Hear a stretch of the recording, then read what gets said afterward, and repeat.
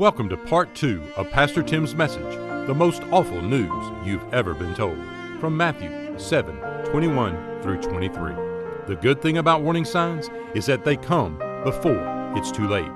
This warning from Jesus, what Pastor Tim has called the most awful news you've ever been told, is a warning that comes just in time. Listen to the conclusion of this message as we turn the warning into a lifesaver. Here's Pastor Tim. Let me give you a second thought, though, is equally damning. You can serve and still not be saved. You can serve and still not be saved. I mean, you can do things for the kingdom and still not be saved. I mean, for some it's about delusion. For others it's about confusion. They have come to the point where they feel like because they're church members or because they've gone through those routines or because now maybe they serve in the church. Maybe they're the preacher. Maybe they're a teacher. Maybe they're a praise group singer person thing. Worship team leader. There we go. How about that? Maybe they're a deacon. Maybe they serve on a committee. Maybe they're going on a mission trip. And they think maybe because of all of those things, maybe that God owes them. God owes me.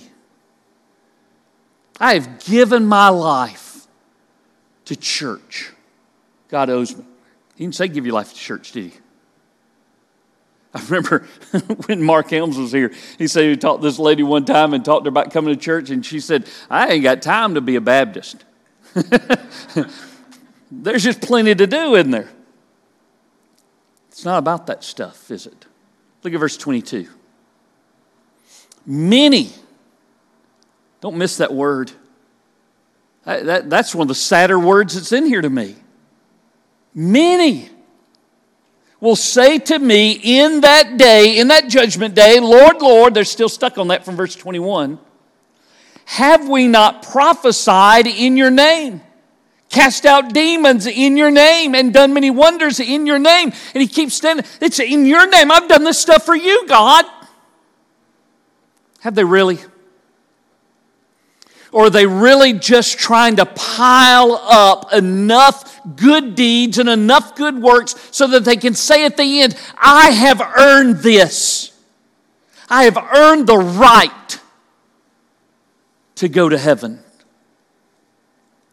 You can serve and still not be saved. Maybe a part of the many who are relying on their acts of service, their acts of kindness, their acts of goodness. You know, I think typically when I ask that question, what would you say to the Lord? More often than not, and I'm gonna grab this out of the air, but I want to say somewhere around 80 to 90% of people will say, because I live a good life. I live a good life. You know what the Bible says about that? No one's good, not one person. Remember Jesus telling his disciples, they came to him and said, good teacher. And Jesus said, why are you calling me good?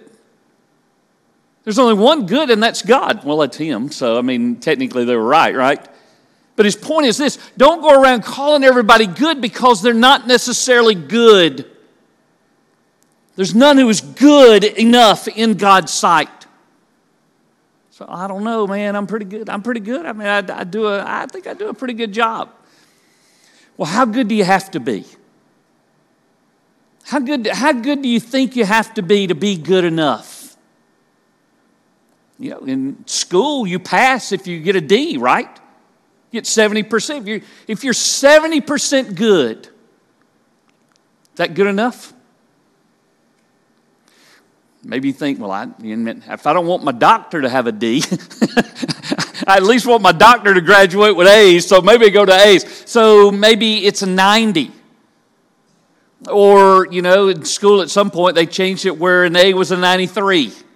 Is a 93 good enough?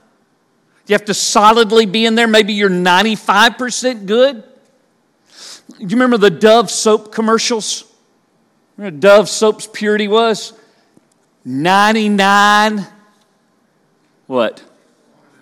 That's right. You got to be that good? No. Jesus said this, you be perfect as your Father in heaven is perfect. Anybody in here meet that category? Sorry, I can't put my hand up. No. No.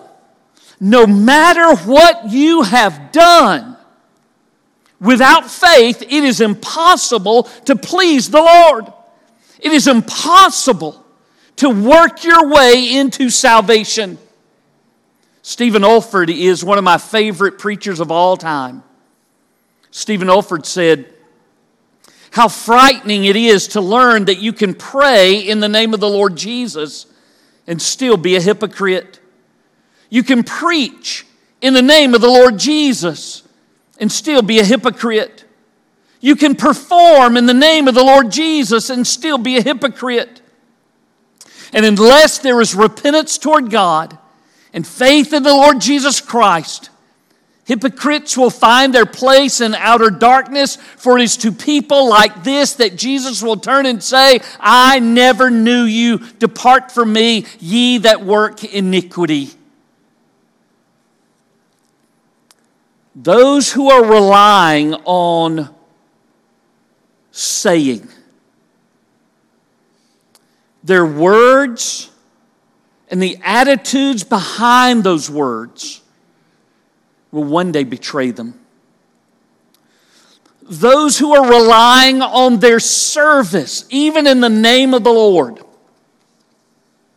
their actions and the motivation behind those actions will one day betray them. I fear that there are many a churchgoer who will read these words and just simply assume that they're a warning to others. I fear that there are many a churchgoer who will read these words and assume that even if they are in the many of verse 22, that Jesus really doesn't mean what he says here. You know? I mean, this sounds too harsh to be Jesus. When we get to verse 33, and Jesus says, I will declare to them, I never knew you. I mean, surely Jesus doesn't mean that. I mean, surely what he means is, oh, I'm sorry, hey, I didn't recognize you. Come on in. When Jesus says, depart from me, surely that's not what Jesus means. He doesn't mean depart from me. He just means go to the back of the line. When Jesus refers to me as you who practice lawlessness, surely he doesn't mean that. He was just mad at me for what I had done and he's going to get over it. I mean, Jesus is forgiving, right? Right. Now. Not then. It's what makes today so important. Today is the day that I recognize my sinfulness before God. Today is the day that I recognize my hypocrisy. Today is the day that I recognize that I need him. Today is the day that he reaches out to me in mercy and in grace. Today is the day that I give my heart to Jesus. Because I won't have a chance to give it to him then. Did you notice that verse number 23 does not include an invitation to you? Doesn't give you an invitation to come to him, to repent, and to turn. That comes today. So let me give you this third thing that's in your notes. With a big fat or right in front of it. I mean, you can say it and still not be saved. You can serve and still not be saved. Or you can surrender and know that you know that you are saved. That's why Paul says, behold, now is the accepted time. Behold, now is the day of salvation. If one group was about delusion and the other was about confusion, maybe we would say that this then would be a group about inclusion, being included in the family of God. Being included there. Not because of what I've done, not even because of what I believe, but because of what He has done for me on that cross. Now I yield to Him. Now I surrender to Him. And that's how I know that one of these days when I die, I stand before the Lord and He gets to say, enter into your rest. How do you know? Because I'm not trying to get in on myself. I'm not trying to get in on my good deeds. I'm not trying to get in on my good looks. I'm not trying to get in on my good words. I'm not trying to get in on anything that I can do. It is absolutely 100% everything to do about Him and what He's done for us on the cross. It is Him taking my sins away and Him giving me His righteousness. It's the only way. What do your words say about you? What do your deeds reveal about you? What does the Spirit of God say into your heart right now? Would you bow your head and close your eyes with me? Let me ask you this. Let's go back to that verse that we looked at earlier. Examine yourselves as to whether you're in the faith. Can you do that right now in a spirit of prayer? Maybe you even recognize that you're not even the best person to do the examining. So you would say like David, God, examine me. You examine me. You examine my heart and see if there be any wicked way in me.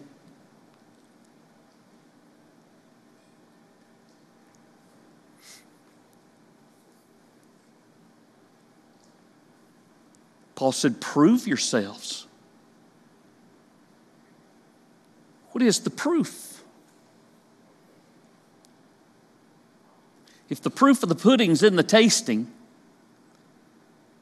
then what's the proof of your salvation?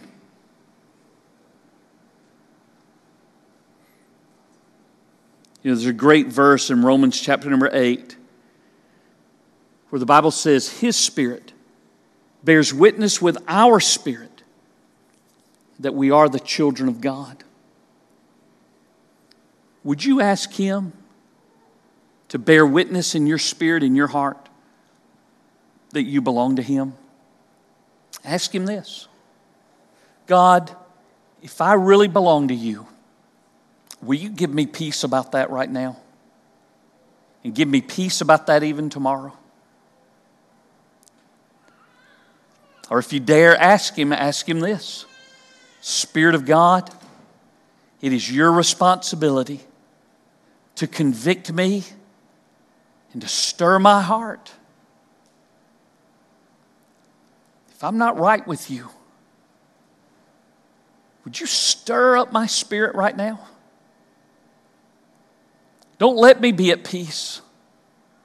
Don't let me be at calm.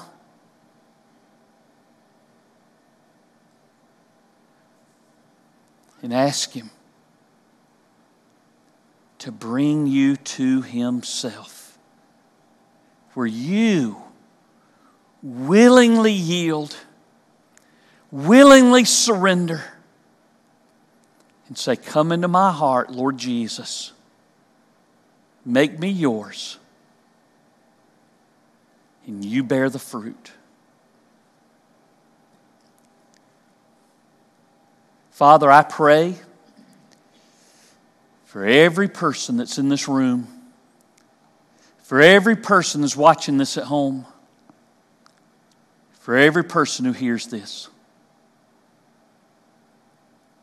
that for those who belong to You, that your spirit would bear witness with their spirit, and they would be absolutely at peace. A peace that passes understanding, a peace that is perfect, a peace that is you. And Father, for those that don't belong to you, they're willing to say, examine me. Would you stir them? Would you move in them? Would you woo them to yourself? That they might know that they belong to you. In Jesus' name I pray. Amen. I want you to stand with me. Such an amazing message, to surrender your life to Jesus Christ as your Lord and Savior, and know that you will live with Him forever in eternity. Pastor Tim would love to connect and share with you about a personal relationship with Jesus Christ and how you can know that Jesus is your Savior and Lord. The address is churchoffice@brittdavid.org. We are located at 2801 West Britt David Road, Columbus, Georgia, 31909. Join us next week as Pastor Tim shares the message, the best news you've ever been told. Thanks again for joining us here on Britt David Podcast.